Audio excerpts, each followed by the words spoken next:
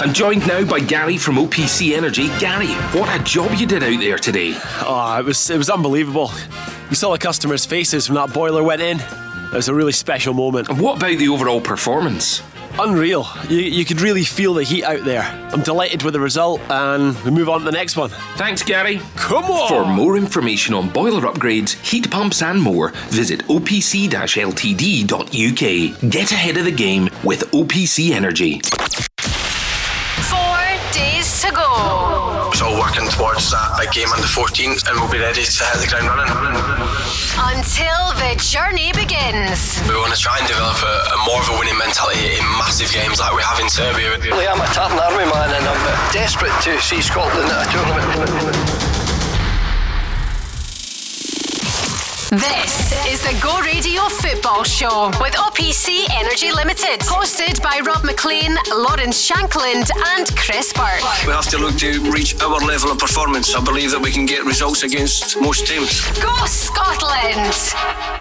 Yeah, that's the message. 24 hours away from the start of the Euros. 4 days away from a special day just round the corner from where we are at Hampden, with Scotland kicking off our campaign against the Czech Republic. Former Scotland winger Chris Burke is here. What sort of levels of excitement, Chris, are you starting to hit? Like everybody else, and that beat's even making me even more excited. I love it. I can't wait for the match, against Czech. A team that probably look as if, they're struggling with the defensive line, injury problems, etc. And then now you've got Scotland to get a full fit squad performing well. So it's just looking up, isn't it, Rob? It's looking good. Sure is. And look who's with us. Scotland striker Lawrence Shankland is here, not in this squad, but hoping to add to his 3 caps and his goal sometime down the line, making his GRFS debut. I'll just wait for you to catch up. That's the Go Radio Football, right, well done. Go Radio Football Show.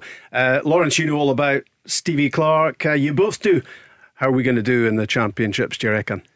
I think it's just good getting into a major championship, and we've got a team to support now. The full nation will be obviously looking forward to it, and I'm sure Steve and the boys will be ready to go. Good to have you with us. Lawrence on debut. Away from international football, it's finally happened. Celtic have a new gaffer, 55-year-old Greek-born Australian Ange Postecoglou. We should be getting it right. We've been talking about him for quite a long time, and it has finally happened. Quarantine's going to keep him away from the start of pre-season training next week, but he is going to be the main man, and Chris, he's got quite a challenge ahead of him, doesn't he? He has, but no matter who was stepping in had a challenge. I'm just fascinated now to see what actually happens at Celtic. Obviously has to quarantine, gets to with his squad at Lennoxtown, then obviously travels to Wales in the pre-season camp, and he's got a big task ahead of him, but he's a man that doesn't shy from a big task. I think I'm more fascinated with this one rather than Eddie Howe, if I'm honest, Rob. He's obviously said that he wants to entertain the fans, but he also wants to win. He said it was a great honour. The club has a real history and a substance and soul about it, so he's saying all the right words when I listen to him, and he's a man that looks as if he can, get Celtic competing with Rangers again.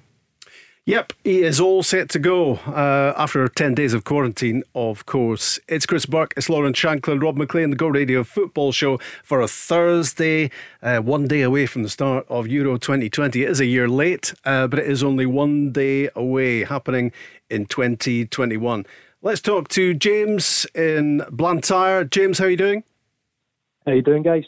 Actually, when I say Blantyre, what's the official? Blantyre.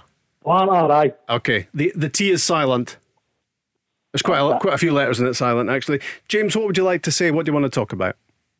I just think, regards to the appointment today, he's going to get a chance. I see a lot of folk writing him off already, and he's not even in the door yet. I don't get why a lot of the fans were willing to go with Eddie Howe, where I can see the big man's got a better record than Howe, regards to he's been places, he's been to World Cups, he's won leagues and things. He's got a bit more experience.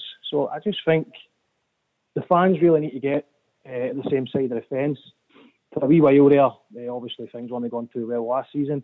They've kind of divided the fans. The fans are all kind of on either side of the fence. We all need to back the manager. The club need to back the manager. The fans need to back the manager. Fans need to back the club.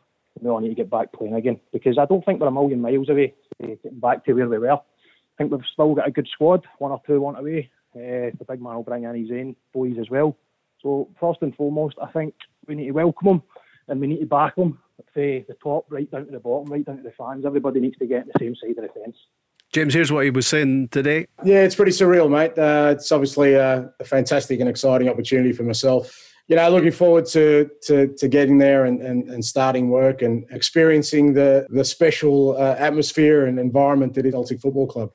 And as James says, he deserves a chance, Chris, doesn't he? And you've probably been saying that all the way through anyway, to be honest, even when his name first cropped up. We can sometimes be a bit ignorant, can't we?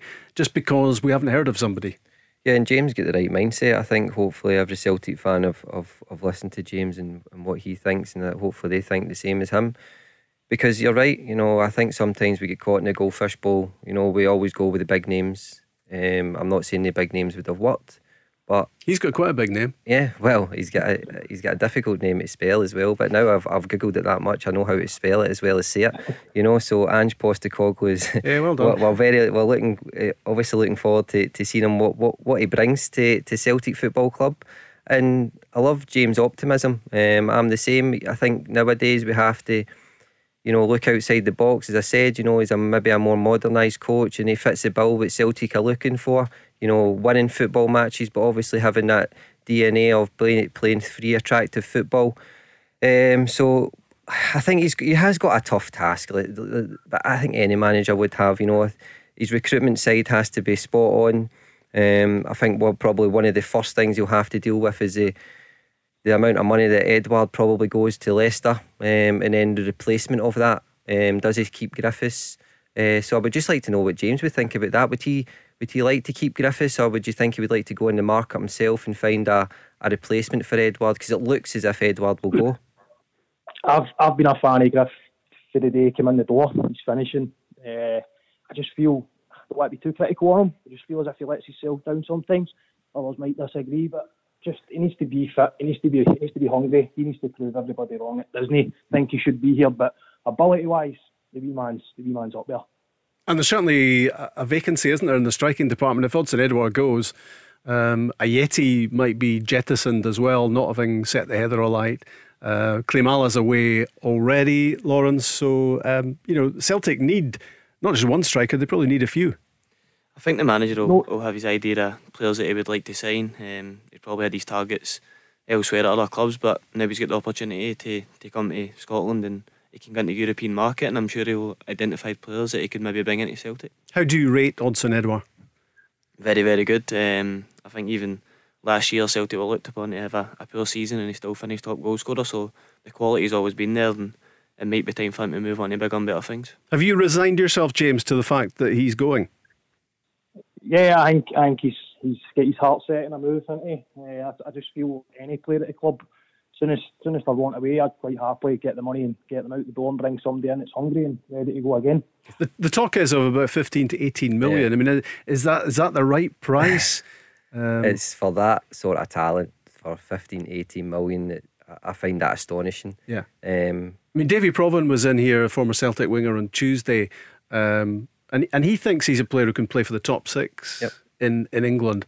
Now, a top six striker in England isn't 15 to 18 million, is he? He's not, but that's the market that Scotland have to deal with at this moment in time, and it always has been probably in the past as well, where we get devalued.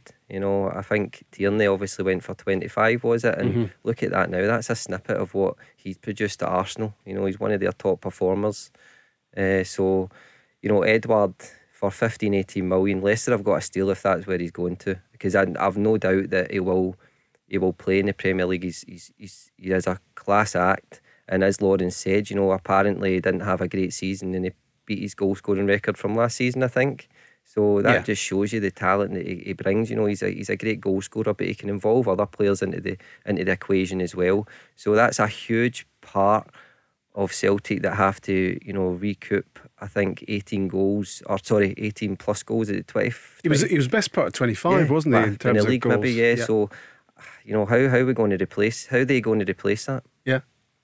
And do you see him, Lawrence? Is he the sort of player that you see flourishing at the top end of the English Premier League, which is where Leicester are? I do. I think he can kick on again. He's obviously showed the talent he's got up here, but sometimes you look at him, he doesn't even look as if he's come out of second gear. And I would just love to go and see him get that opportunity to play at the top level with top players and see if it would just bring him on even more. And James, do you just think you have to bite the bullet in terms of price? If that's what Leicester are offering, and that's what Celtic are going to be willing to accept, then that's it. Because you don't have to go back too far, I don't think, to be putting a much bigger price tag on the head of Odsonne-Edouard. Absolutely. I just think it's where we are up the road in Scotland. I can't see he's getting any more than the 20 for him. He had it in the head a minute ago with Tierney going for the 25. He'd go for 60 million all day long down there again. He's on top of his game. He's one of the top performers in the full league, not just at Arsenal. The wee man, he'll go to the top. But I just feel Edouard, at his age, he's got everything in his locker. Under 20 million's an absolute steal, and he will go down south. And if he gets in there, gets happy, he'll run a riot in any league. It's just unfortunate. I believe that his head's just not in it now. He's wanting the bigger move. In your mind, James, who's out of Celtic this summer apart from him? I would start for the back. I think we need a new goalkeeper. The kind of want-away boys that are the talk of like social media and things like that. I don't know how true they are, but IR's come out and says he's want-away. I don't know. I don't think there's very many. I think Ajeti, he deserves a chance still. He's not really had a fair crack at it. I thought with Lennon going, John Kennedy would maybe mix things up a wee bit, but he kind of kept it. You'd have swore that it was Neil Lennon that was still picking a team week in, week out. It was pretty much the same team every other week. So I'd just like to see guys that are at the club and are hungry to be at the club get a wee chance like Ajeti. I'd like Griff taking a... Griff can decide where he wants to be on his performances and his fitness levels and things like that, because he's got everything. Not that long ago he was banging 40 plus goals in a season, and if he gets a run of games and gets fit, gets his head in the game, he'll bang in 20-25 a season, no bother. It's 4 years ago to the day, Chris, that Lee Griffiths was banging in those 2 free kicks against England at Hampden. You're right, and as James said, he's got so much talent. I think every Celtic fan wants to see Griffiths do well. I don't know what goes behind the scenes and why he's not playing, but there has to be a reason behind that, because it's a common theme with him, and he knows himself. I think he was on the show talking honestly enough that he didn't deserve to be in the Scotland squad because he hadn't done enough for Celtic. But the good thing is that it's a new manager, and as he talked about Ajeti, Griffiths, he could bring the best out of both of them. It's a fresh start, and you know what it's like, Lawrence, when you step in, when a manager steps in the pre-season, everybody is a fresh start again. Everybody has a new lease of life where they can prove to the manager that they deserve to play in that starting 11. It's potentially a really big opportunity for Lee Griffiths that there is this change of manager, but he has to grab it. That's the thing. It is. There's a clean slate there for him, and as Chris said, it's a fresh start with a new manager, so it might be something he needs. He might have got comfortable working with the people that he's working with, and he just needs this change of personality, and it might be somebody that comes in and brings the best out of him again. But everybody's seen it before, the talent's there to see, and if they can get that back, then he's got the goals to sort out the gap that Edouard will leave. Here's Ange Postecoglou speaking about his priorities. I've always said people have got to believe in me more than anything else. Anything I say or anything I do beyond that will be fruitless if they don't believe in me as a person. And that'll be my first task, to make sure that everyone gets to understand me as quickly as possible, and then we start with all facets of the club. The priority is to get this club back to where it should be and where its supporters want it to be. And from my perspective, as I said, there's no shortcuts to that. We'll cover every base, mate, and make sure that we're ready for that first game. I like those comments. I have to say, you've got to believe in me. That's the first thing. You've got to believe that I'm the right man in the right job, James. And I guess one of the question marks very early on is going to be, because when the players report for pre-season next week, it's going to be John Kennedy and Gavin Strachan and the usual suspects who are very much involved in a horror season last season. Do you think they'll be part of the backroom team under the new man? I think it's looking that way. To be totally honest, I'm a wee bit disappointed if that is the case. I believe the backroom team were part of Neil Lennon's team. They failed. Nothing really changed, let's be honest. We never kicked on. If anything, we stalled from the minute Neil went out the door. We never picked it up a gear or we never turned the corner. It was just as if we were in the same gear from start to finish. That season was just a total write-off. The new manager in, I'd love him. I can't see it, but I'd love him to have his own backroom team. And then there's no excuses right away. A lot of fans look for excuses right away, and they'll blame John Kennedy and they'll blame Gavin Stratton before we even get up and running. But hopefully we can bring in his own team. But first and foremost, I like that what he says. We need to get the club back to where we belong. We belong at the top. And can that happen next season? Do you think there's enough time here, James, for Celtic to get up to speed, to get all the personnel issues sorted out, and to be ready to initially to have a go at the Champions League qualifiers in about a month's time, but also to be getting back at Rangers and competing for the title? Yeah, well, I thought the 106 days, I think it was, till we announced them. I thought that was far too long. I thought we should have somebody on the door a good few weeks back. Should be working behind the scenes before it was even announced. We need to get back to the top. So that's the bottom line. Is he's in now. So the only thing we can do is back him. I follow Celtic. I've got the season book. My sons come with me week in, week out. Is he my first choice? I don't know. I don't even know who my first choice would have been, to be honest. I'm just wanting somebody in the door, want to back him, and want to get back to. Hopefully, we can get the fans back as well. So you, the club, in fact. You've renewed your season books, then, have you, James? Absolutely, yeah, absolutely. And was that never in doubt? I mean, there was a lot of talk at the time when Celtic were issuing their pre-season schedule for next season, and they were getting all the season ticket details out long before there was any confirmation of who the new manager was going to be. Was that ever an issue for you in terms of season ticket? I think with me, they would just be getting renewed. I've got 4 sons now. The Ian's only 6 months. I'm hoping to get him one. So if anybody's brought him out around about where I'm at, I'll happily take theirs. Add to the other 3 with the other 3 boys. But I'm quite happy just to get supporting the team again and back your manager and get back to winning ways. That's the be all and end all. I've been through a lot following Celtic. We've had our ups, we've had our downs, but I'm pretty confident we'll be back to the top, and hopefully it's sooner rather than later.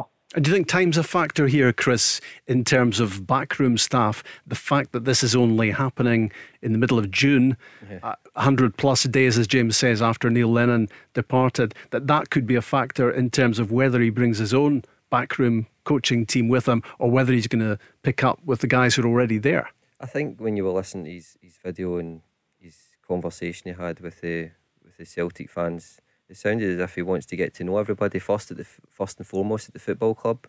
Whether that's the coaching staff are already there, so it looks and sounds as if he's willing to give them a chance and to work with, and maybe identify a certain area where he needs to bring in. Whether that's just one more added coach, you just don't know. But he seems very open-minded. He seems as if he's adaptable in who he works with.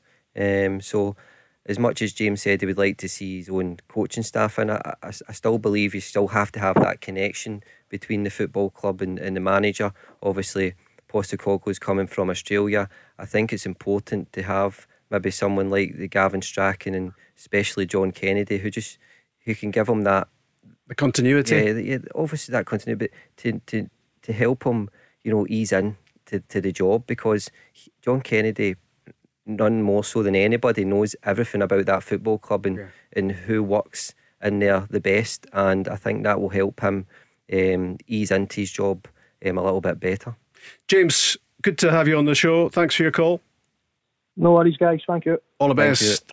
That's James, very positive about Ange Postecoglou taking over. It's finally happened, appointed today, and via Zoom he has been having his say, and we'll hear more from him in the course of the show. We're also talking Scotland, of course, a day away from the start of the Euros. That's tomorrow night. And on Monday, Scotland against the Czech Republic. The Go Radio Football Show. Download the Go Radio app to listen live weeknights from 5. The Thursday edition of the Go Radio Football Show with OPC Energy Limited. Rob Maclean, Chris Burke and Lawrence Shankland is with us as well. And Jackie McNamara will be with us later on as well. Celtic legend, 33 times capped by Scotland as well. In his time at Celtic, 10 years there, 9 winners' medals. And he was also, of course, in that UEFA Cup final in Seville. So Jackie will have had some interesting things to say about the managerial appointment having finally happened. Ange Postecoglou is the man. Wonder if there are Celtic fans out there already compiling the chants with that name, Ange Postecoglou, and it's going to be a big challenge, isn't it? Finding a catchy song. I mentioned the fact that this day 2017, Scotland 2, England 2 at Hampden, those Lee Griffiths free kicks. I was watching them, clips of them on social media earlier on, and I just had to switch off before Harry Kane got the equaliser late at the end, because that spoiled it all. What a day that was at Hampden. A couple of brilliant free kicks from Lee Griffiths. We've been talking about him. What is his future at Celtic? This day in 1996, Scotland kicked off the European finals. They were in England that year. Chris Burke will just about remember them. Lawrence will be struggling because I think Lawrence was probably still in nappies at that stage. Make me feel old here, Rob. Scotland against the Netherlands, 0-0 was the first game at Euro 96. That was this day, however many years it was ago. And this day in 1998, so exactly 23 years ago, Scotland-Brazil, the World Cup in France, the Stade De France. And that was the last time we were at a major finals. And the very fact that you, Lawrence, were barely around at that stage tells us a story. I mean, it's just been a ridiculously long time, hasn't it? So much pain in terms of Scotland trying to qualify for these major finals. I would only been 3 at the time, I think, last time. So I take it you've got no recollection at all. No, apart from watching it on the telly this week, it's been on quite a lot of the highlights of it. But no, as you said, it's been a long time coming. I feel near misses when losing to Italy at Hampden, games like that. Obviously devastating, you're getting so close, but just not getting there. But I think everybody's just delighted, as I said, to have a tournament to look forward to and a team to support, and just buzzing to get it started. You were obviously picked in one of Stevie Clarke's very early squads. He gave you your caps, your 3 caps. You scored 4 caps. Aye. Sorry, so I do apologise. I hope so. And give myself an extra one. And sack the researcher. Wikipedia. That's the thing. You've only got 1 in 4 ratio now rather than 1 in 3. You should have said 1 in 3. It sounded better. They wanted to make a squad. The goal against San Marino. Tell me about winning your first Scotland cap, though. That must have been an incredible experience. It was. Obviously part of my decision to go into Dundee United was probably eventually to try and force my way into the national team, but it probably came quicker than I thought it would. We were obviously still playing in the Championship at the time, but to join up with the squad and play with a level player you get the opportunity to play with, and then obviously to get on in Russia was an amazing feeling, and obviously starting the next game and getting a goal as well was great. How's it working with Stevie Clarke? What is he like? Really, he's a really good coach. Kind of just keeps himself to himself, but when he's on the training pitch, he's got that presence, and you can just feel yourself, everybody's listening, 100% tuned into what he's got to say. And if you've got that as a manager and got the backing of all the boys and they're all want to play for you, then things can go well like they have. What did you learn then the most out of Steve Clarke tactically, in a coaching aspect? Is there any one specific thing that you maybe learned out of possession or in possession, or was it the players next to you that you learned from? I think the boys just go into the games knowing their job, and I think as a player there's nothing better when you go into a game and no matter who you're playing, you know exactly what your job is and what you've got to do as a team. I think you go that in early doors and the team's pretty structured, and you see with the strength of performances in games like Serbia, it was such a high pressure game, but the boys were just so focused on their job and they knew what they had to go and do, and obviously they were in penalties, but to get through, and they were so close to winning 1-0 towards the end, I felt it was actually quite a comfortable away performance. What was that like to be part of that squad, that performance, the qualification after so long? Describe what that was like. It was also great to be a part of. Me and Greg Taylor ended up being the 2 that were left out because the squad is bigger because of COVID, etc. But even just to be there on the night, there was obviously no Scottish fans there, so it was basically as if we were the only 2 Scottish fans in the stadium. But to get the opportunity to be there, and the feeling when Mars saved that penalty, I celebrated it on the pitch the same way I celebrated it in the house. So as I said, it was great to be a part of. You were part of that call? Was it the conga? The conga in the hotel. Were you in those pictures? I was right in the middle of it. Were you? Had to make the most of it, enjoy the night. So it was great. Social distancing was put on hold at that point, wasn't it? But you can't excuse that. No, exactly. When you only qualify once in every 23 years, I think you're probably can bust your way through a few regulations at that point. So Lawrence knows Stevie Clarke very well. From an international point of view, you obviously know him really well, Chris, from his time at Kilmarnock, at club level. And do those comments about attention to detail ring true with you? Yeah, and Lawrence is totally right. Tactically an unbelievable coach, but a great motivator as well. People don't realise that, the psychological side of it, he's really good at. I think he's very, very good with his words and the way he says them to people, which brings the best out in you. He's right, and he says, everybody listens when he speaks, and he has got on the training field, not a soft voice, but a quiet voice. So when you talk a little bit quieter, people, tend to move their head forward a little bit more, come closer to the group. Is it also because he doesn't speak all the time? So when he does talk, you know it's something that matters, because he's not waffling at you all the time. Yeah, that's exactly right, because you can overload a player with too much. We've had probably coaches in the past that they have a great idea, a great philosophy, but at the end of the day, you have to do what I would call the brilliant basics. And he's very good at doing the brilliant basics first and foremost, and then he allows people, the talent like Lawrence, just to let him do his own thing in the final third, and he believes in him enough to know that he can score a goal. Or like Nisbet did, I think he alluded to where he probably heard in his press conference, said, he feels as if he would score a goal when he comes on. So he said, I better put him on then. So that just, again, it's a psychological side of it. His methods are great. He creates that calmness towards the group when sometimes when you could get a little bit anxious about the result or whatever, if you're 1-0 down or it's still 0-0 and the team may feel as if they're not performing well, but at half time when you go in, he'll lift the spirits and tactically maybe change one or two things. And I think he done it at the Israeli game when they were playing 3 at the back, and at half time he changed it to a 4, and we got the result that way. I'm not sure if it was the Israeli game, Rom, you'll be able to tell me more than that, but I know he changed the formation. It was Israel. Yep, the Israel game. And it's just the simple things, that it might sound as if it is simple, but it's not. He identifies very quickly in action. So you find out that it may take a manager or a coach to watch back the game before identifying what the problem was. He identifies the problem in that split second, and that defines great coaches, and that's what he's got. And I guess he's got that calmness about him, that assurance about him. What you're talking about, Chris, and what immediately came to my mind was the game against the Dutch recently, where suddenly 7 players are counted out of it, but he just reassembles, puts out a team that came within a couple of minutes of beating the Dutch. So he's got real confidence, not just in the starting 11, but everyone in the squad. Everyone's got to be ready to step up. It shows you the strength in the squad that we've got. Obviously, with 7 players out, and you can just bring in players that slot in and do the job that the players that would have normally usually started would have been asked to do. So I think that's kind of the point I was putting across, that the attention to detail, it's so clear for everybody, no matter if you're a regular starter or you're not. When you go on the pitch the job you've got to do, and it's obviously hugely important for the squad going forward, and especially into a big tournament. Let's talk to Andy Barge from the Hampden Roar podcast. Hi Andy. Hi Rob. Getting excited? Yeah, I was talking about this morning actually. Someone asked me if I was nervous yet, and the honest answer is no. It's just excitement building every day.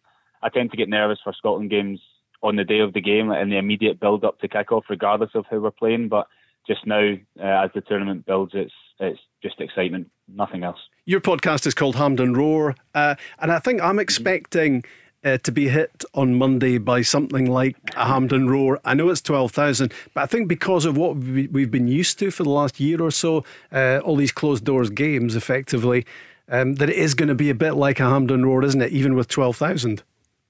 Yeah, I think so.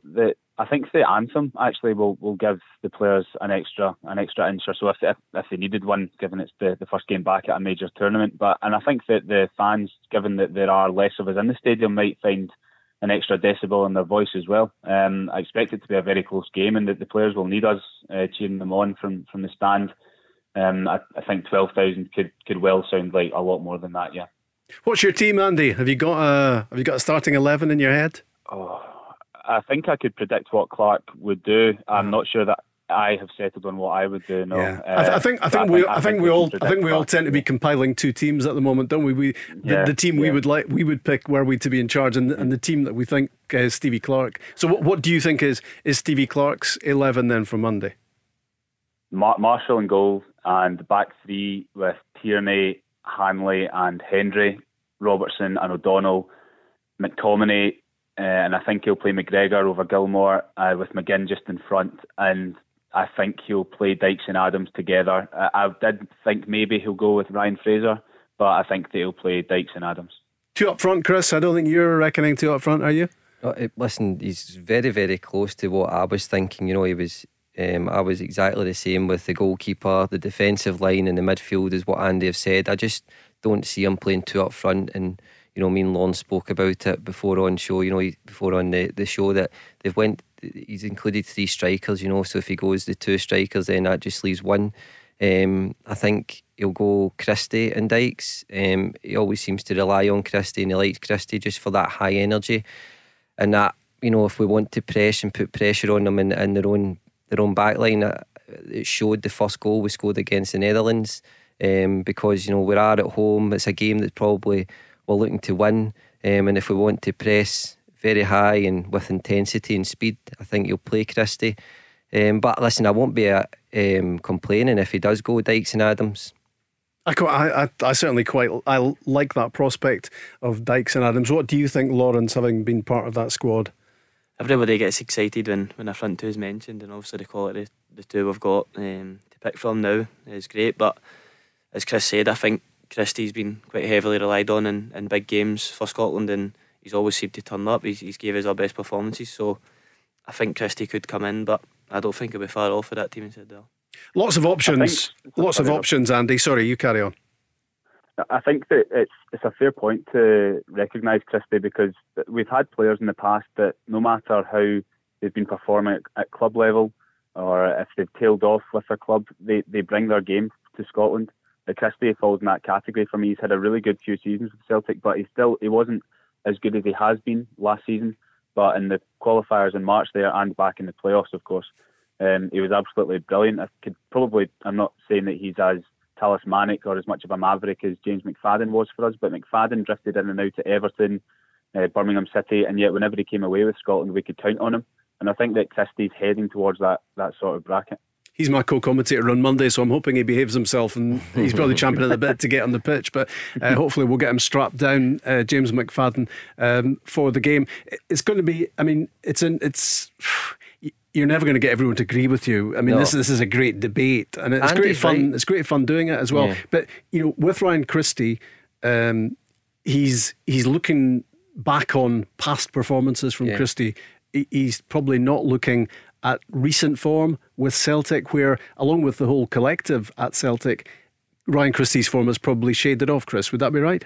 Yeah, but I just don't. Andy's right in saying he performs well, and Lon said that he performs well for his country. I don't see why people get fascinated by how they're performing for their club when they're performing well for their country. You seen, I'm sure Kenny Miller wasn't even playing for his club, and he performed really well for Scotland, and was an important figure for them.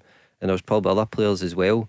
There's probably two players that people are arguing about. Will Christie play because he's not performing well, apparently, for Celtic, and Callum McGregor, who they would say that have dropped off in performances for his club. But Celtic is different from Scotland. It's a different manager, it's a different system, it's a different environment, it's a different coach.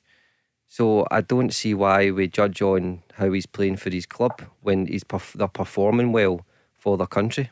What I love about this national pastime of picking Stevie Clarke's team for him is the fact that I scribbled down 11 names on Tuesday, and then as I was putting others in brackets who might be in the frame as well, I think I got to another 10, Andy. It's incredible, isn't it? That's the real change, isn't it, in the complexion of the Scotland team, the fact that there are so many players, there are so many options here.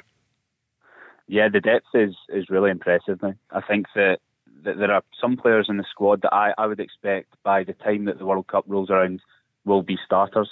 And I think Gilmore and Patterson, for me, it's a matter of time, not if, when they get a game for Scotland. But I think that if, for example, Christie doesn't play, Ryan Fraser is there. David Turnbull is there. These are guys that we shouldn't be sweating about at Stuart the prospect Armstrong. of them coming on. Yeah, Armstrong as well, of course. You see, the people we're forgetting names now. There's so many. He's right. Armstrong was terrific against the Netherlands, wasn't he? Yeah. That midfield three was terrific against, the Netherlands, and that's probably why Steve Clarke says he's got a little bit of a headache, because was he a little bit surprised at how well they played? With 7 players couldn't make it. His selection of choice was probably a bit different before that happened. Included them, and it just typifies the what he says. Everybody knows their roles within the team. Anybody can step in and step out. So you wouldn't be surprised if Armstrong plays. What a terrific season he's had for Southampton, as well as G Adams, and they're not even been really spoke about. Especially Armstrong, about being included in the starting 11. It's just interesting to think, will Steve Clarke have one eye on the England game of how he'll play? Maybe does he then play Cooper at the back instead of what he says Hanley, just because Cooper's played in the Premier League, he's played against these players, so is he more suited then to play? And especially as well, Rob, and you need to think about, if we get one victory against the Czech, we're qualified. You might think so. Then he can make changes, even more so. And you couldn't argue that the fact that they could get a result against England, even if they did. So maybe you don't think about England, you don't look too far ahead, and you actually just concentrate on trying to beat the Czech Republic on Monday, and effectively at that stage it could be. Shut up then. It could, no, not at all. No, but that could be job done, I suppose. Potentially, that could be enough to have Scotland as one of the 4 best third places, and through to the knockout stages. Not, Andy, that we're getting ahead of ourselves or anything, but it's a really exciting prospect, and I guess you can't wait for Monday. No, absolutely. I'm one of the ones that's got a ticket. I was lucky in the UEFA ballot, so I'll be there. Brilliant. Absolutely buzzing. Great. Yeah. Good to hear from you. Thanks a lot. Cheers. All the best. Cheers. That's Andy looking ahead to next week. 4 days away. Scotland against the Czech Republic. The Go Radio Football Show. Download the Go Radio app to listen live weeknights. Away, Scotland against the Czech Republic. 0808 17 17 700 if you want to join the football conversation on Glasgow's own Go Radio. We've already had James on talking Celtic, talking about today's appointment of Ange Postecoglou. Finally, a replacement for Neil Lennon after 100 plus days. And just heard from Andy as well, talking Scotland, talking Monday at Euro 2020. It's a year late, and it all starts in 2021. It all starts tomorrow night. Rob Maclean on the show with Chris Burke and Lawrence Shankland, and we were just talking before we came on, Lawrence, about had it been Euro 2020 and it had happened in Euro 2020, you might well have been part of that squad. That's it, aye. I was in form at that time and I was very much in the squad, but how's your luck? Put it down to that. Disappointed not to be part of it at the moment? Of course. I think it'd be wrong if I wasn't disappointed to miss out, to get the opportunity to play at a major tournament. Doesn't come around very often, so of course it was disappointing, but it's part of football. There's ups and downs, and I'm sure I'll be alright. And Stevie Clarke's told you to stay fit and stay sharp just in case there are some call-offs. Of course, aye. I think I'll have done it with everybody that missed out in the squad, just to keep on their toes in case anything happens. Of course, uncertainty with COVID tests every week can throw a spanner in the works, so I'm sure everybody will be ready to go if they're called upon. He's got the World Cup to look forward to as well, hasn't he, Rob? Yeah, exactly. I mean, lots to look forward to for you, and having had a taste of it, you'll want to get back in there. Definitely. I love being a part of the squads, and there's nothing better than getting the chance to play for your country, so of course in the future I want to get more caps under my belt and, as you said, hopefully involved in the World Cup. And more goals, get that ratio up, innit? Definitely, aye. 2 and 5. 2 and 5 we're looking for. Well, the ratio's gone down, hasn't it? It was 1 and 3, now 1 and 4, so not quite the fractions that they were previously. I'm going to check up on your club details, the two of you. Obviously you've got a year to go at Dundee United, Lawrence, but there have been a few murmurings about potential transfers in the summer. Anything you can tell us? This will go no further, obviously, if you pass it on to us. Nah, nothing. I think it's always the case. When you come to the end of seasons, there's always a bit of speculation floating around. But as you said, I've got a year left my contract at Dundee United. I've got a new manager coming in. It's a fresh start for us as well. So yeah, Tom Court's coming in as the first team boss, taking over from Mickey Mellon. Yeah, we had the opportunity to work with Tam when COVID hit the club last season. We worked with us for 10 days and he was really good. So I'm sure everybody's looking forward to getting back and working with him. You need to call him Gaffer now, wouldn't you? I don't know, it's not been mentioned yet. Is it not? It's always a wee bit of an awkward one when somebody gets a promotion within the club, but nah, I'm sure he'll get the full respect that he deserves as a manager, and as I said, everybody will be looking forward to working with him. Last season, maybe a little bit of a disappointment that he didn't finish in the top 6. From an individual point of view, from your point of view, I think was it 9 goals last season. How did that rate for you?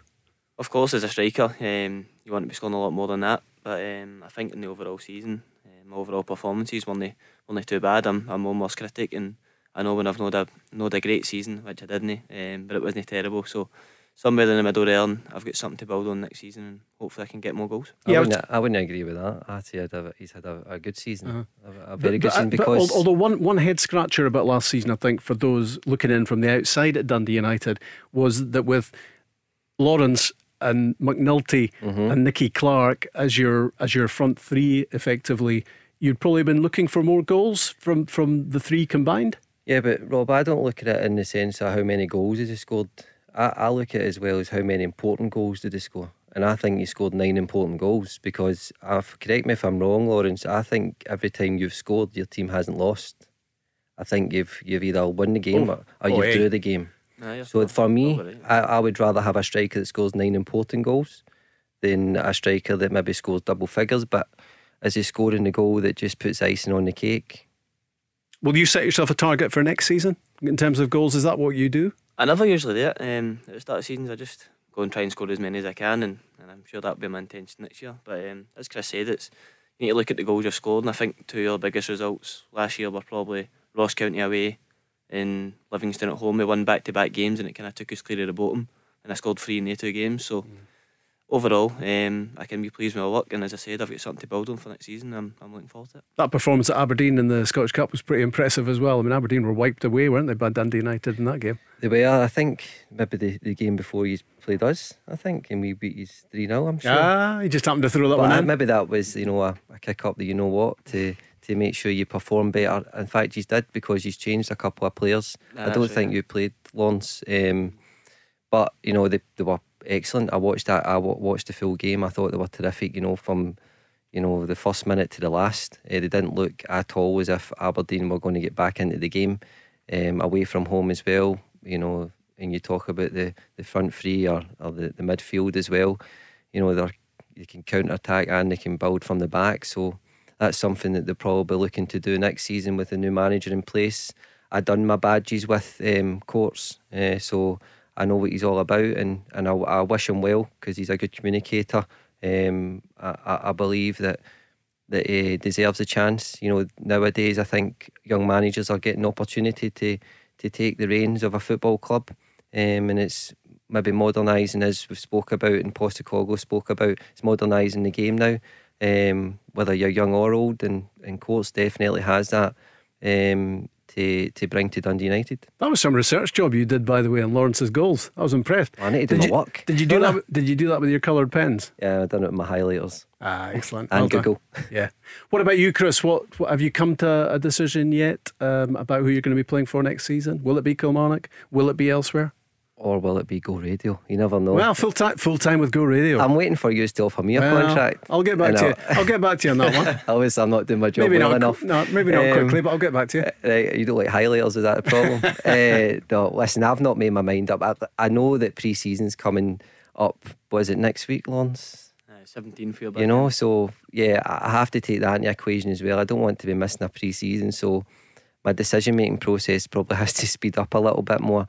I've still got the same thought process, but it is changing a little bit. I'm getting closer to it. I'm not going to tell you, Rob, and I'm not going to tell anybody at this moment in time, since you'd not offer me a contract. Maybe I would have to have negotiated it a little bit with you. I'm thinking about offering you a Go Radio deal. Well, I heard he's for life. He's got the Radisson Red, aren't he? Yes.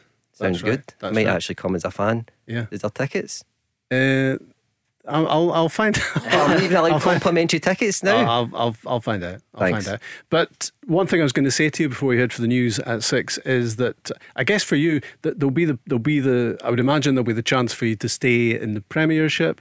But if you stay with Kilmarnock, there's a chance to win the title, to win the Championship, get Kilmarnock back up to the top flight again, and be winning more games than you're losing potentially. That might be attractive.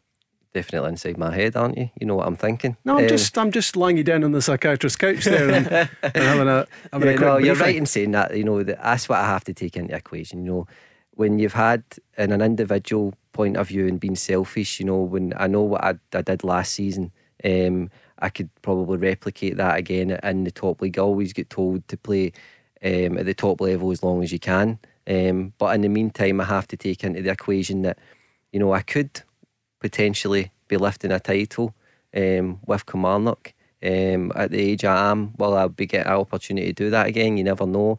The connection I have with Kilmarnock as well, having to take that into the equation. So yeah, I have got a decision to make, and it's not easy. That's why I'm taking my time, because I have to take the emotional part out of it and try and think maybe logical, rationally as well. If I just base it all on emotional, then I think you can sometimes get clouded by your judgment. And just one more thing, Lawrence, before we go to the news on your goals. I mean, the only reason I suggested you might be disappointed, and I think, you know, probably by your standards you are disappointed, just because of what you'd done before that. Because by my reckoning, it was 29 for Dundee United in the Championship last season, and the two previous seasons was 29 and 34 with Ayr United. So you've become used to banging in a lot of goals. Definitely, aye. But it was at a low level, and in the teams we were at the top end of the table. So my kind of job within the team changed a wee bit this year. I kind of had to adapt my game, and it was probably a good learning curve for me. I probably learned a new side to my game, and it's something that I had to maybe add. So I'll take the positives out of that. But I was never going to replicate the numbers in the Premier League for Dundee United. You might have a chance if you play for Rangers and Celtic, the Old Firm, who have probably 15 chances a game at times. So that's when you can get close to that. When I think Edward scored 18 league goals. So they're still nowhere near the amount of goals that I managed to score in the Championship. So it was always going to be different. But as I said, I'm not too disappointed with it, and I'm just looking forward to next year, and hopefully I can score more. Great to have you with us, Lawrence Shankland of Dundee United in Scotland in the studio. Former Scotland winger Chris Burke is here as well. News at 6 coming up, and another hour of football chat. Jackie McNamara up next. I'm joined now by Gary from OPC Energy. Gary, what a job you did out there today. Oh, it was unbelievable. You saw the customers' faces when that boiler went in. It was a really special moment. And what about the overall performance? Unreal. You could really feel the heat out there. I'm delighted with the result, and we move on to the next one. Thanks, Gary. Come on! For more information on boiler upgrades, heat pumps and more, visit opc-ltd.uk. Get ahead of the game with OPC Energy. If you're not excited, I would just check that you've got a pulse. It's all happening 4 days away from Scotland against the Czech Republic at Hampden. 12,000 there. That's something to get excited about as well. A crowd inside the National Stadium. And of course the tournament kicks off tomorrow night. Rob Maclean on the Thursday edition of the Go Radio Football Show with OPC Energy Limited. Lawrence Shankland making his debut tonight, the Dundee United and Scotland striker. And Chris Burke, we've gone for experience on the other side with Kilmarnock. At the moment, will he be a Kilmarnock player next season? He was refusing to take any sort of bait before the news. And former Scotland winger, of course, Chris Burke is with us. Good to have the two of you along on the Go Radio Football Show. We're going to speak to Jackie McNamara shortly. 10 years a Celtic player. And of course, he was part of that Scotland squad back in, can you remember it, Jackie? Back in 1998, 23 years ago. Is it all coming back to you? Vaguely, yep, a long time ago. But how are you, Jackie? We're back again. I'm good, thanks, Rob. Yep, all good, thank you. Good stuff, yeah. I mean, it was incredible, wasn't it? I mean, people ask me that all the time, and they must ask you as well, that if somebody had said to you, oh, by the way, that's it for the next 2 decades and a little bit more before we qualify it again, you would have just thought they were being completely ridiculous, wouldn't you? I know, I remember Craig Brown saying at the time about, because we were relatively young at the time, myself and Simon Donnelly, and 24 and 25-year-old, and we thought we would have, another few campaigns in us, and in Japan, and obviously Euros as well. So no, it's been far too long, but at least we're here at long last, and really looking forward to watching it, to be honest. And it just ups the excitement levels, doesn't it? Because we haven't had this for so long, and we feel as if, it feels as if we're in good shape, doesn't it? It feels as if we're in good hands with Stevie Clarke in charge. Yeah, I like the look of the squad.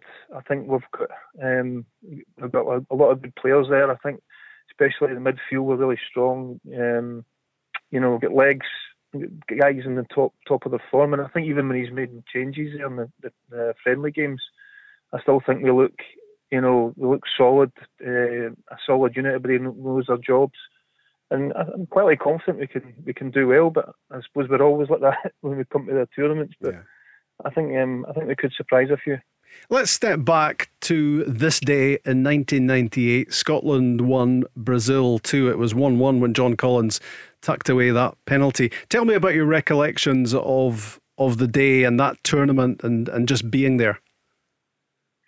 Yeah, the day itself, it was a roasting hot day, and the eyes of the world were watching the opening game. We turned up with our kilts on, looking very smart, and it was, as I said, very, very hot. Yeah, it was a good day for a kilt, actually, wasn't it? Yeah, it was. Yeah, if you could see the sweat coming down our legs, it wasn't great. But it was, to be involved there in the Tartan Army, the build-up. They were there around Paris at the time as well, and against Brazil, it was fantastic. Myself, obviously, I was hoping to get on in the match. I didn't go on until the second game against Norway, but I thought we were a wee bit unlucky. The Tom Boyd OG, which killed us in the end. Yeah. But there wasn't much in the match. It would be nice. I mean, I was doing the TV commentary that day, and it would have been nice just to have frozen that scoreboard when it was Scotland 1, Brazil 1. They were the world champions at the time, and it was the first game, of course, of France '98. Yeah, it was, and you said I thought we'd give it a good account. I think nobody gave us any chance before the match, and it was a cruel way to lose the match, with the OG. But the second game, I thought we were a lot better, and possibly could have won it. And Morocco was a tough game to finish, a heavy defeat. But again, they were a good side. Yeah, Craig Burley had a rush of blood in that game, I seem to recall. Yeah, I remember Craig Brown put it down, with his haircut. He got his hair done peroxide blonde at the time. And it looked a bit of a thug, and I think Craig thought that had an influence on the referee giving him the red card as well. The bleached hair and the missing 2 front teeth. That was then. This is now, and we've been having the debate already in the programme. I want to get your thoughts on what the team's going to be on Monday, Jackie. But let's talk up front. Would you go with 2, or is it going to be one out and out striker for Scotland, do you think, Monday? I think he'll start with one out and out. I think he's done that so far, and it'll just be a case of who's he going to put alongside him. Again, he's got some good problems to have. I think he'll play his 3 centre halves and the 2 wing backs, where it be Robertson on the left and on the right. He's got a decision to make with Forrest. I thought he did well against Holland. It's a lot more than what he's used to doing. You've got O'Donnell, who's done well, and then Patterson as well. So, and then you've got your midfield, and I think I've liked the look of McGinn having that free role around the striker. Mm-hmm. He always carries a threat, McGinn. So I wouldn't be surprised if he plays further up off either Dykes or Adams or Nisbet. Pick one of them. But he's obviously got options there to change it. If we're chasing the game, he can change it and go out and out too, and a bit more attacking. And is it Callum McGregor, do you think, Jackie, alongside Scott McTominay? Yeah, I think they two, and I'm obviously a big admirer of Stuart Armstrong as well. I've been working with him at Dundee United, and I just think he could be that third one there and leave the 2 up, with McGinn in front of him. So it's again, I think we've got real good problems to have in terms of the quality that we've got to pick from. Yeah, I think you've mentioned about 17 players already, and that's what I found the other day when I was trying to put together a team, and then I was putting the ones in brackets who were definitely on the brink of it as well, and I got to about 21, 22 players. I think of guys that have a realistic chance of starting. Yeah, I think he'll maybe chop and change between the games as well. I don't think we'll start the same way in the first game as we will against England. I think he'll have a different way of playing that. He'll see the first game as an opportunity to try and win at home. and as I said, the good thing is he's got options there to change things if it's not working, or be a bit more defensive, or he can go a bit more attacking as well. Jackie, Chris Burke here, how are you? You alright?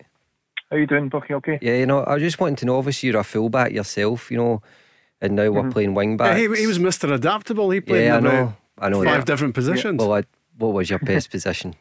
Probably attacking fullback, isn't it? So I just want to know, what are the differences really in playing fullback to be playing wing back? Or did you find there was any differences for yourself?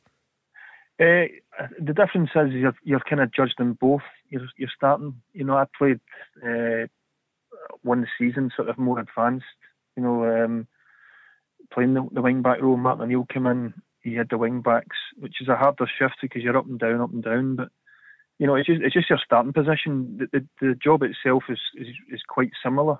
When you're playing fullback and getting forward, and you expect to get forward. So I think it's just starting positions, and then obviously working alongside your centre backs and making sure you're in the right positions. Over covering. But you're judged on a lot more than going forward in the wing back. You need to get yourself up there and get your crosses in, or support the forwards and get in the back post. Yeah. So I would say sometimes it's a bit easier when you're playing with with 3 centre halves, because you can do that extra bit. You don't have to over cover centre backs. When the opposition there, some centre backs like you doing their jobs and they go spare as a full back. So I think it can be a bit easier defensively for you. I'm interested in what you're saying about James Forrest, because he's one that I don't think I was thinking too seriously about as a starter in the game. I was thinking about going the pretty safe and solid option of Stephen O'Donnell, who really hasn't let Stevie Clarke down at all. But I like the idea of being maybe a bit more inventive. And do you think there's a serious chance of James Forrest in that right wing back position, Jackie? Yeah, I think just purely with the Holland game as well. He has. James has played it before. I've seen him playing it with Celtic as well. And he's done. I know it's a different thing. You're playing in international to maybe domestic when you've got most of the ball. But as a position there, possibly I think he'd be more likely to do it in the first game rather than the England game. The England game, you expect it to be more defensive. Just because of the pace that they possess in the wider areas that can hurt us. I'm liking that. And the way their system, I think the system they play, they play like a 4-2-3-1 or a 4-4-3, where their 2 wider ones will come in and leave a space for their fullbacks to overlap. And that could be an issue there, that you might change the system for that. But again, he has got good options there, and I think that's an important thing, that he can pick and choose for each game. We've got Lawrence Shankland with us, Jackie. Jackie's talking, Lawrence, about one up. So who would the one be? You've got Lyndon Dykes, who's a great target, or you've got Shea Adams, who's probably got more goals about him. What would you do? It depends what he's looking for. Obviously, I think back to the Serbia game, and I think Lyndon was excellent that night. His hold-up play, the amount of flick-ons he won, was actually quite incredible, to be honest, and it really did help the team get up the pitch. But as you say, Shea Adams maybe more a natural goal scorer in that terms, and has a higher amount of goals. But I think the two of them will obviously be itching to play, and I'm sure if it is only one that gets a nod, he'll know he'll need to perform, because he's got another boy chatting at the bit to get in. Who would your one be, Jackie? I agree with what Lawrence is saying there. Again, I think he might change it for for each game, Rob. I think the England game, it might be more suited for Dykes, just to take that pressure off and get us up the park, because you expect England to dominate possession. Whereas the first game there, if Adams would maybe be the starter, to carry more of a threat, because you expect us to be attacking them a bit more than we would be against England. So I could see him maybe starting with Adams first game, and then second game Dykes leading the line and taking that pressure off and getting us up the park. Yeah. I want to get your thoughts, Jackie, as well on Ange Postecoglou, appointed today as the new Celtic manager. What do you think? Yeah, to be honest, I'm just glad that the manager's been appointed. I think it's been obviously a long time coming to get the man. I think obviously there's been a bit of a frustration there, but I think good luck to him. By all accounts, he's an excellent coach. I don't know a great deal about him and his background. Obviously, I know he's been an Australian manager. Yeah. But I think, like most Celtic fans, are just happy that we've the manager's in, and now they can focus and get this team ready for a big challenge next season, because last year was disappointing not to come away with anything, and there's going to be a lot of changes in the summer. A lot of people have gone, personnel, and I think he needs to get a lot of players in as well. So no, good luck to him, and I hope he does well. Do you worry about the timescale then? Do you worry about the fact that he's not here for the start of pre-season training next week? He's got this 10 days in quarantine. He's not really going to have much. I mean, I know he's going to be working away behind the scenes, but he's not going to have much face-to-face time before it's down to serious business. Yeah, it's not ideal, but again, through experience, it's kind of similar with Wim Janssen came in. He didn't come in until we'd already started pre-season, and so I don't see that massive problem. And obviously, we've got players away with the national team as well, so that would cause problems and not be able to work with them until they're back from the international duty. So they just have to do the best they can and get the squad together. It's not ideal, but in fairness, they should be comfortable enough to get through the first number of games for the qualifiers. That shouldn't be a problem. But there was a lot of hanging about time, wasn't there, for Eddie Howe? That presumably that's been damaging, just because had Celtic been able to find that out 3 months earlier, they'd have been much further down the track by now. Possibly, but again, I don't know. Obviously, if Eddie, that was just the one person they're going for. If the other guy, they were waiting for him to finish after the other night. You just don't know obviously waiting to find out what the story is. But I think it's with Eddie, that he's not. If it was the case, he turned it down and he didn't get his staff, and maybe it's a blessing in disguise that it didn't happen. If he wasn't set up at the start with the right people around him, then it would have been a difficult one for him. So, I think with the other guy coming in now, everybody knows what's happening, and it's just a case of moving forward and getting the right people in. Under normal circumstances, at a normal club, this wouldn't be a big panic situation, because, bed yourself in, take your time, evaluate what you've got, and maybe by the time the season's over, you've got things exactly as you want them. That doesn't work in the Glasgow Goldfish Bowl, does it? The Celtic fans are expecting the team to be up and running and ready to get at Rangers.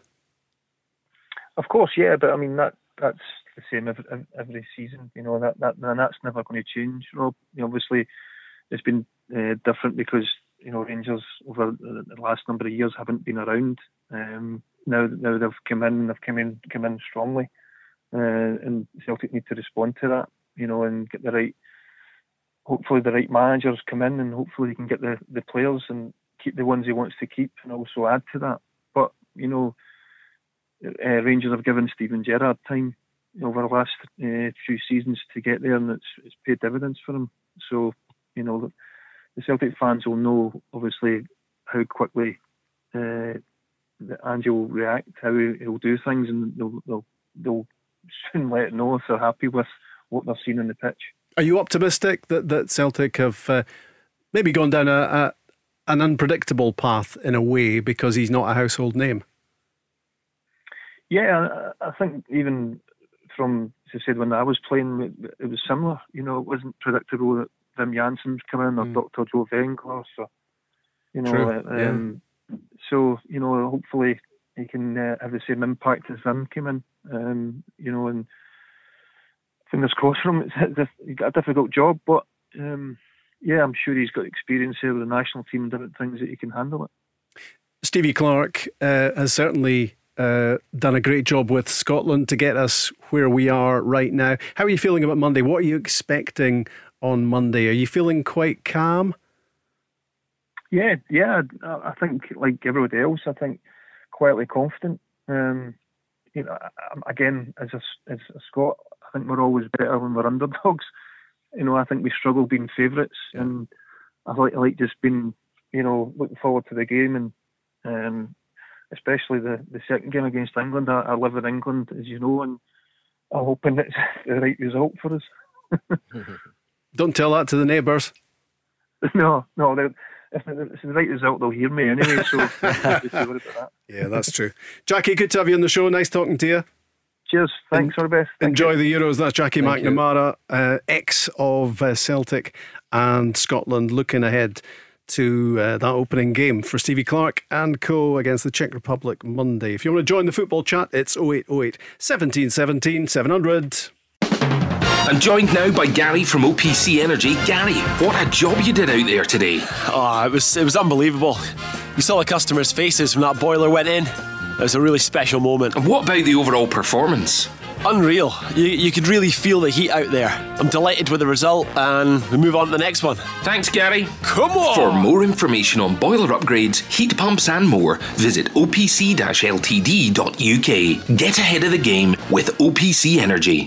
The Go Radio Football Show. Download the Go Radio app to listen live weeknights from 5. And so say all of us. We're here till 7 o'clock. We're 24 hours away from the start of Euro 2020. It is in 21, and 4 days away from Scotland against the Czech Republic. You enjoying the music, Chris? You make a good DJ. You guys take over Stevie Lennon. I quite fancy doing a soul and disco show. Actually, that's my sort of stuff. I'll maybe get into negotiations. Just as I'm trying to get you a sort of long-term deal on the Go Football Show, I'll maybe see if I can get myself a music show as well. Might just speak to the gaffer about that. So it's Rob Maclean. As we digress, it's Rob Maclean, Chris Burke, and Lauren Shankland is here on the Thursday edition of the show. I'm tempted just to keep quiet and listen and just put the music up, to be honest, but let's not.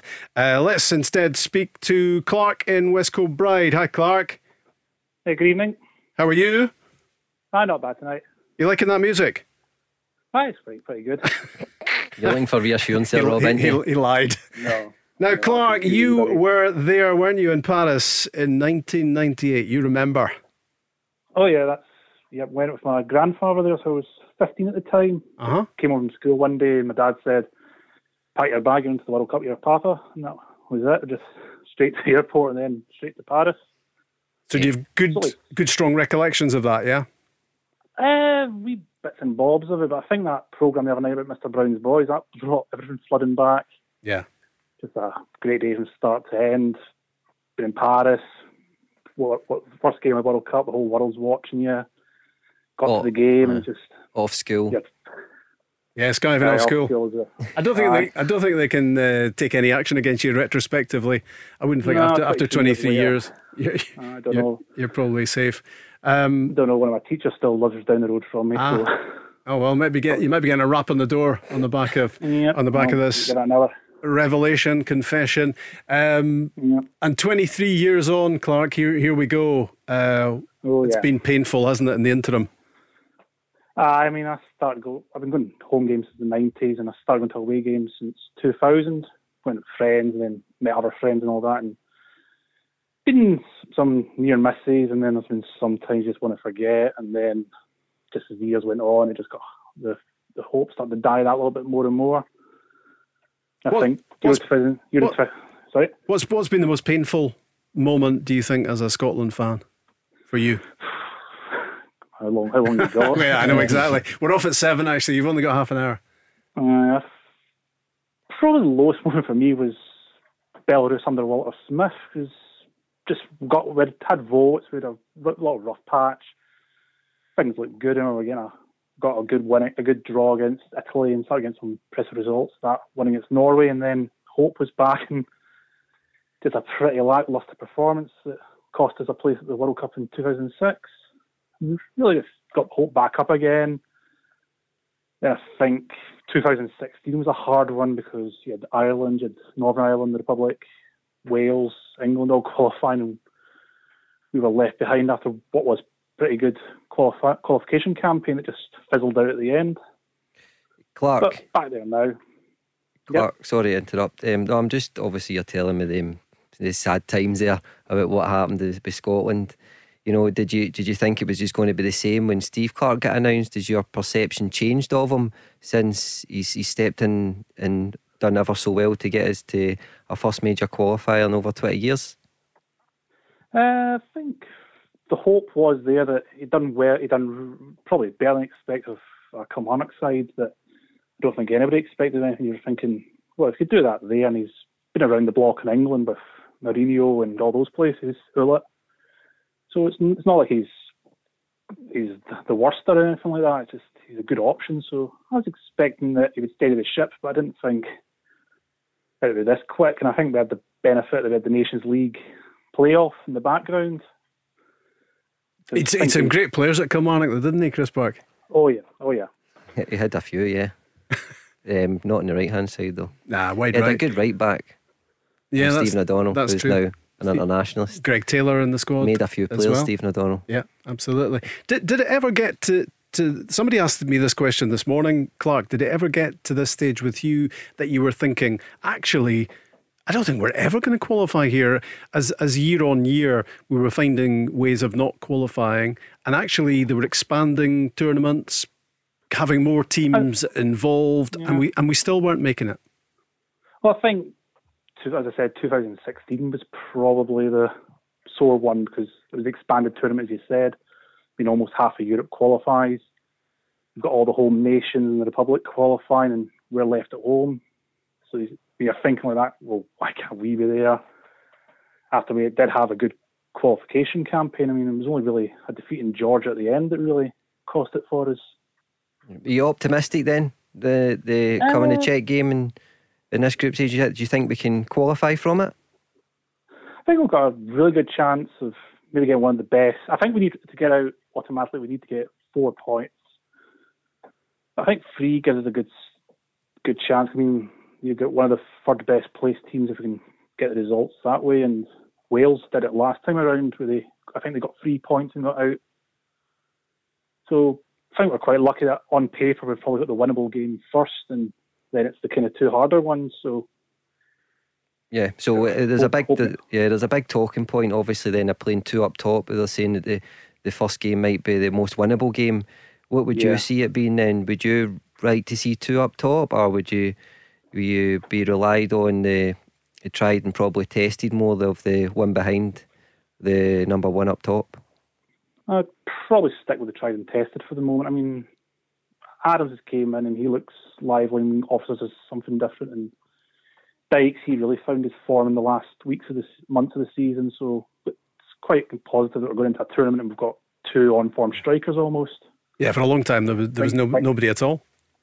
No. Watch Craig Brown's programme the other night there, and exactly, he was talking about that type of thing. Yeah. And of course the other guy we've got, and he won't start, but he could well be a feature off the bench, you would imagine, is Kevin Nisbet. 18 goals for Hibs this season.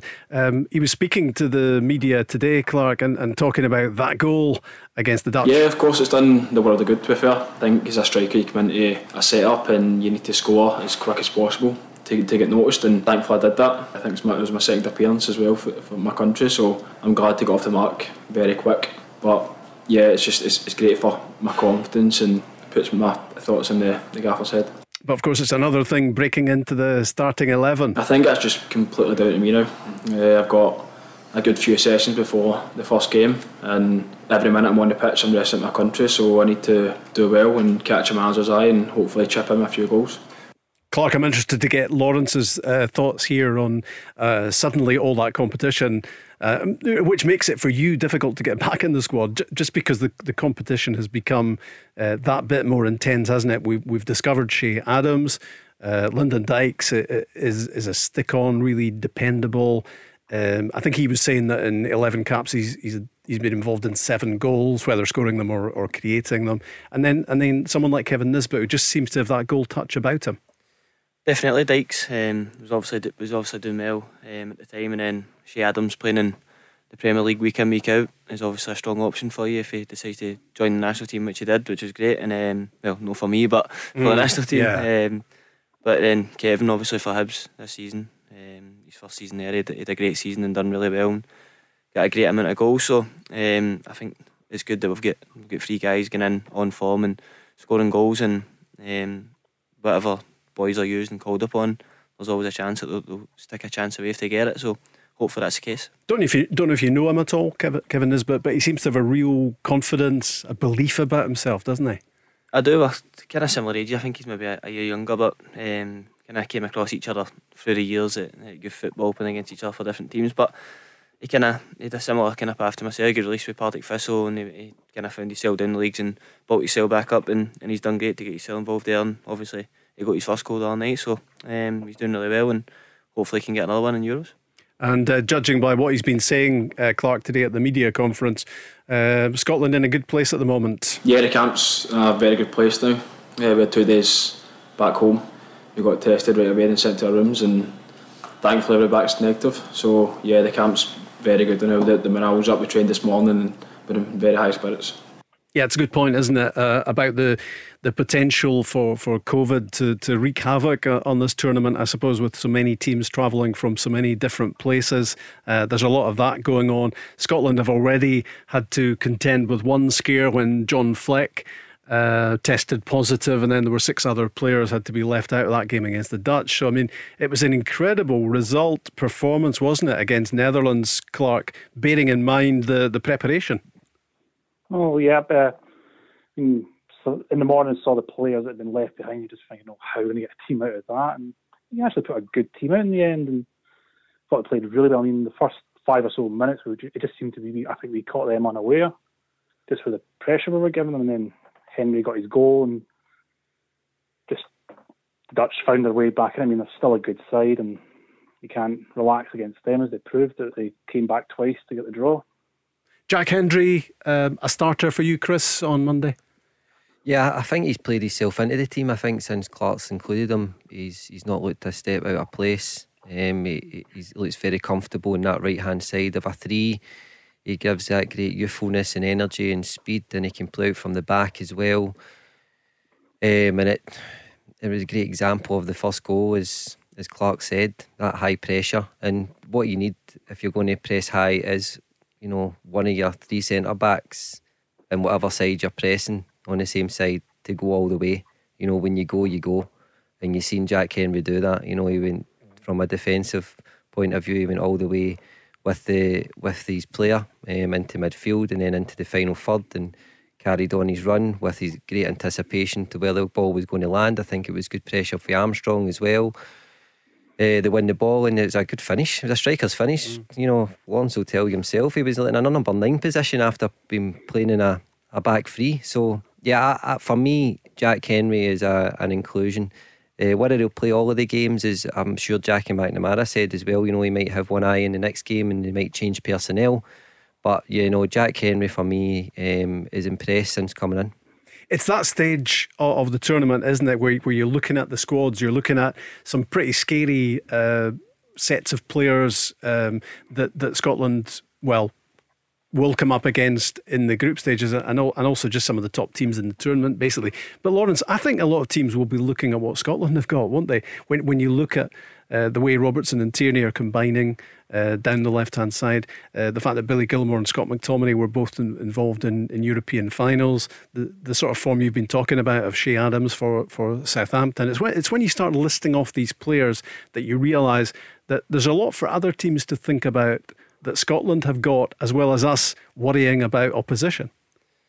I think you're spot on. I think we tend to, as Scottish people, play down ourselves a lot, and we probably play down the strength of the squad. The players we've got playing at the level they play at is the same level as the top players we look at in other national teams, and it's important if we can get our top players to turn up, then we're more than capable of matching the teams. But as you said, teams will be looking at us and looking at us as a threat now, and I think it's a great thing, obviously, for the country, and you can get into these games with confidence as well. Do you have a starting lineup in mind, Clark, for Monday?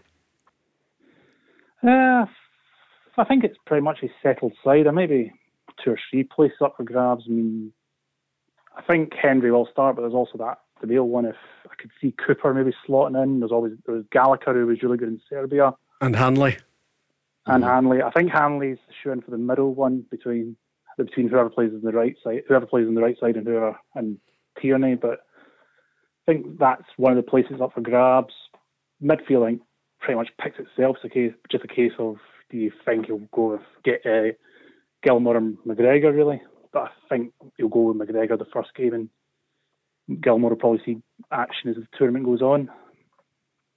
And maybe we get Chris Burke too wrapped up in the starting 11, because there's going to be maybe 14, 15 players involved in that game on Monday, and it could be what you do off the bench that actually wins the game rather than who you start with. Do you know what I like about it, Rob, is that as much as we talk about the starting 11, but we don't really know, and I don't think the players will know either. They'll be... Has your pal Stevie Clarke not told you? No, I don't think I've spoke to him since he's left. Since he said bye-bye Celtic, bye-bye Rangers. I think he went bye-bye Chris Burke as well. So that the players will be sleeping. You know, I don't know when he announces the team, but they'll all be thinking, I might not be playing here. And that keeps everybody on the edge, Rob. I think there's only definite 4 starters really that could say that they will be playing, and that's Tierney, Robertson, McTominay and McGinn. The rest, you never really know. There's still that little bit of uncertainty. Even goalkeeper. Yeah, I think he'll still be thinking that I'm still uncertain about this, and I think that's a great environment to have in the group. So, you know, the starting 11 we can all talk about, but no matter who's asked upon it, and you're right in saying coming off the bench, you have to make an impact. You know, he always says, Steve Clarke, when I worked with him, you know, substitutes, be ready. Yeah. And you have to be ready. And as someone who knows Lawrence, is there a pattern with Stevie Clarke? You know, is there a particular time lapse before the game where he tells you the team? It'll be in his pre-match meeting, just before you leave the hotel, whatever you head to the game. So on the day of the game. On the day of the game, yeah. Of course you'll do shape and you can get a rough guess at it yourself, but there's been times where you're involved and honestly you go to meetings and you honestly don't know what the team is going to be. So I think it's a good thing. It'll keep everybody on their toes, and when he names the team, obviously on the day of the game, as Bucky said, he'll ask the subs to be ready for the side, and yeah, I think everybody will be. It's a chance to play at the Euros, so it's different at your club football. If you're on the bench every week, you can get a wee bit fed up with it, but I think all these boys will be ready to make an impact when called upon. I think he'll be a good poker player, Stevie Clarke, to be honest. Clarke, before you go, I'm going to get your prediction for Monday. What's your idea of the scoreline? I think 1-0 Scotland. I would settle for that, wouldn't we? Clean sheet to start the tournament. A Stevie Clarke 1-0 win, that'd be good. Who's the goal scorer? I'll go for John McGinn because he seems to score them all these days. Yeah, he tends to be our lucky charm, doesn't he? 10 goals already from midfield for Scotland. Clarke, good to have you on the show.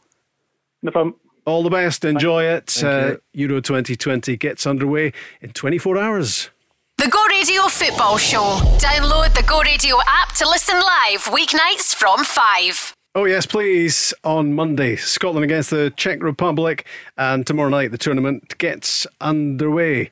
Rob Maclean with Chris Burke and Lawrence Shankland. How's your debut been? Have you enjoyed your debut on the show, Lawrence? It's been good, eh? You better say yes, actually, because it's been good to get involved, and a few good chats for the calls. So yeah, there's been some good calls actually tonight as we tried to pick the Scotland team for Monday, and I think probably because we're further away from it now than we were at the start of the show. We probably thought we knew, and then you threw in. Was it you that? Yeah, you threw in the one that there's probably only 4 definites, which I would have thought more than that. But I actually take your point. Oh, thank you. No, I do. So what's your thinking about goalkeeper? The fact that David Marshall, club-wise, had maybe a poorish end to the season. No, you're putting words into my mouth here, Rob. I'm just asking you a question. I'm only saying that because I know what David Marshall's like, and he'll be still not taking anything for granted, no matter what he did for the country to make us to help us qualify. He's a great lad and a great goalkeeper, and you can't obviously, hide the fact that Craig Gordon's a terrific goalkeeper as well. Yeah. I think he's actually got the most caps in the group that's there. So you have to take that into equation. He started the game. Albeit maybe would have started. I think the 2 goalkeepers would have had a game each anyway.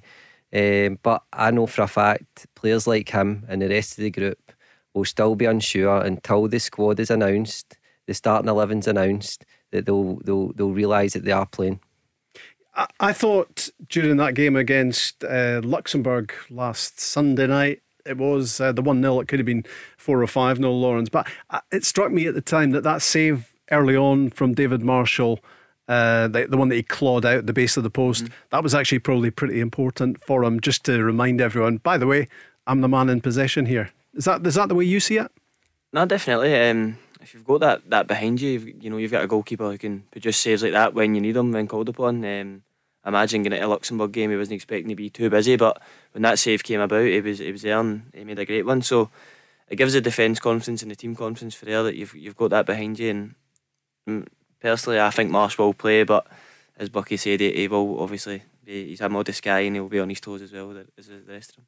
Going to speak Scotland before we finish, of course, but the big story today in terms of football headlines in Scotland, the fact that Celtic have finally got their man, they've finally got a replacement for Neil Lennon. Depending on your arithmetic, it's maybe 104, 105, 106 days. It's certainly 100 plus since Neil Lennon departed. And finally, Ange Postecoglou, the Greek-born Australian, the former national team manager with Australia, is the new gaffer at Celtic. Last 3.5 years he's been managing in Yokohama in Japan. He joined Celtic on a 12-month rolling contract, but he will be quarantining for 10 days, which means, apart from anything else, he's going to miss the start of pre-season training next week. But there's clearly been lots of consulting going on involving Dominic Mackay, the new chief executive, and Peter Lawwell as well, the outgoing chief exec. I've been in constant contact with the club CEO, and me and Dominic have already got a really good relationship going, and he's sort of given me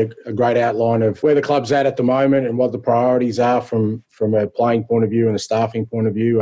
From my perspective, it's when I get there, I will have done a lot of work anyway, because I really think that from the moment I sort of touch ground there, I get in amongst and have as much information as possible so that I can make the best decisions for the football club moving forward.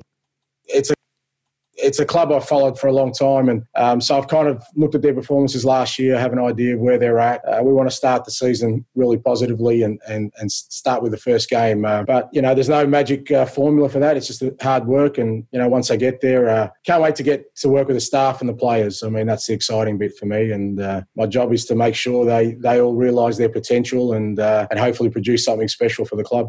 It's going to be interesting to see what style of play he adopts. I've had a real passion for the game from a very young age, and it was thrust upon me by my father, and he loved the entertainers. When I was growing up, I had Kenny Dalglish posters all over my wall, mate. And, he always pointed out the players who were entertaining, who were attacking, and that just rubbed off on me. And I knew the moment I started my coaching career that I wanted to produce football teams that, my father would like to watch, which is a basic premise, but that people would love to watch.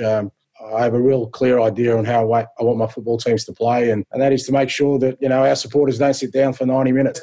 That'll go down well with the Celtic fans. A Kenny Dalglish poster on his wall as a kid, and he clearly wants to play attacking, expansive football, and that's going to be music to the ears, Lawrence, of the Celtic fans as well. It will be. That's what everybody wants to pay their money to watch when they're buying their season tickets, but He's highly thought of everybody that's worked to him. They seem to enjoy the way he plays football. It's actually a boy at Dun United that does our analysis said he loves watching him. It's one of the best football he likes watching, the analysis boy. Yeah. So he is highly thought of, and he can maybe string a surprise when he turns up here. It'll be interesting to see his ideas and what he wants to do with Celtic. I think Pep Guardiola was raving about his methods as well. There was one point where Man City came up against one of his teams, and Pep was very taken with the quality of football that Postecoglou and his players played, Chris.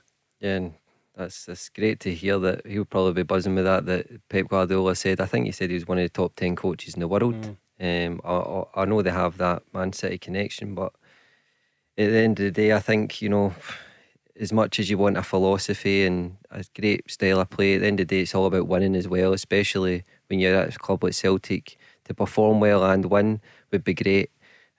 So I'm do you know what I like about him, Rob? As much as it's all about what style of play and stuff like that, I like that he's actually came here. He's worked in Australia. He moved his family over to Japan, and then when asked to become the Celtic manager, he's obviously quite clearly just came and he's going to move his whole family to Scotland. It was a struggle to get Eddie Howe into the football club with looking at who else is he going to appoint, and they didn't want to move from England. So that's what I would be, intrigued about, that he's willing to give up, Australia, Japan, and coming to Glasgow. So he's willing to move for the football club as well. As much as his playing philosophy, hopefully for Celtic fans, will be great to watch and compete with Rangers for next year and hopefully get some silverware. He deserves his chance, doesn't he? Because already, even before he'd been appointed, people were criticising him and criticising the appointment and saying it wasn't ambitious enough and all the rest of it. And sometimes that's a fault, isn't it, for us in Scotland? We're suspicious, Lawrence, about anyone or anything that comes in from somewhere else. But maybe a new broom is what Celtic need at this stage as they try to, because we're talking a big rebuild at the club. Exactly, and as I said, he's well thought of everybody that's worked to him, and the guy literally is working on the other side of the world, so maybe this is just the opportunity he's been waiting on to have the chance to come over. And people on that side always speak of over here as Europe. Maybe he's seen as his opportunity to get involved in that and come over here and show what he's all about. So he's obviously got a tough rebuilding job, as you said. There'll be a lot of ins and outs, but I'm sure it's one he'll be looking forward to. Let's talk Scotland for the final few minutes of the show. We are just 4 days away from Hampden. 2 o'clock Monday, Scotland against the Czech Republic. It is an exciting thought. Chris Burke, your team, come on. You want my team? Yeah. Obviously Marshall in goal. What do you mean obviously? You'd been bracketed with Craig Gordon a minute ago. No, I was just putting a point across. I know he wouldn't be sure that he would be playing. Just because he's a national hero after Belgrade. Marshall in goal. Yep. O'Donnell and Robertson. Jack Henry, Hanley, Tierney. Then I'm going to go obviously McTominay, the big talking point, Billy Gilmore, Callum McGregor for me, McGinn, and then I'm going to go Christie and Dykes, but Jackie McNamara put a span on the works for me because he might go Dykes the England game and play Che Adams, but I'm going to stick to my guns and stick with Dykes and Christie. Don't let Jackie McNamara get inside your head. What about you, Lawrence? Would you veer much away from that selection? It would genuinely be exact the same. Really? I do think that's what he'll go with. So Che Adams doesn't play? Doesn't start? It's a big call, but I think just the energy of Christie and saying that the England game he could maybe play. I don't know. And Jackie as well said that he might go Forrest on the right hand side and then keep Stephen O'Donnell for the England game. Because I think it's a 4-day turnaround. Yeah. This is what happens. You end up arguing with yourself. Yeah, but as you're trying to pick a team. But then Steve Clark probably think the first game is the most important game. Yeah. We need to win. Oh yeah. And then we'll look at our squad and see how they are. Is there any injuries and is there any tiredness within the group? But one crisis at a time. Yeah. So I think what I stick with, I believe, will be the starting lineup. Prediction, scoreline. I think we'll win by 2 goals. And Lawrence? I think we'll get a clean sheet. I think 1 or 2-0. What are you going, Rob? Sounded good to me. I think I'm going to go with Clark and his shout earlier on, which was 1-0 Scotland. That would just do nicely. Thanks a lot to Lawrence, debuting on the show. Good to have you with us. Thank you. And Chris as well. Always good to see you. And let's hope for good news on Monday. But we're back, of course, tomorrow night with another Go Radio football show. Paul Barry, Mark and Sir Kenneth Matheson Dalgleish on the show as well, live at 5. I'm joined now by Gary from OPC Energy. Gary, what a job you did out there today. Oh, it was unbelievable. You saw the customers' faces when that boiler went in. It was a really special moment. And what about the overall performance? Unreal. You could really feel the heat out there. I'm delighted with the result and we move on to the next one. Thanks, Gary. Come on! For more information on boiler upgrades, heat pumps and more, visit opc-ltd.uk. Get ahead of the game with OPC Energy.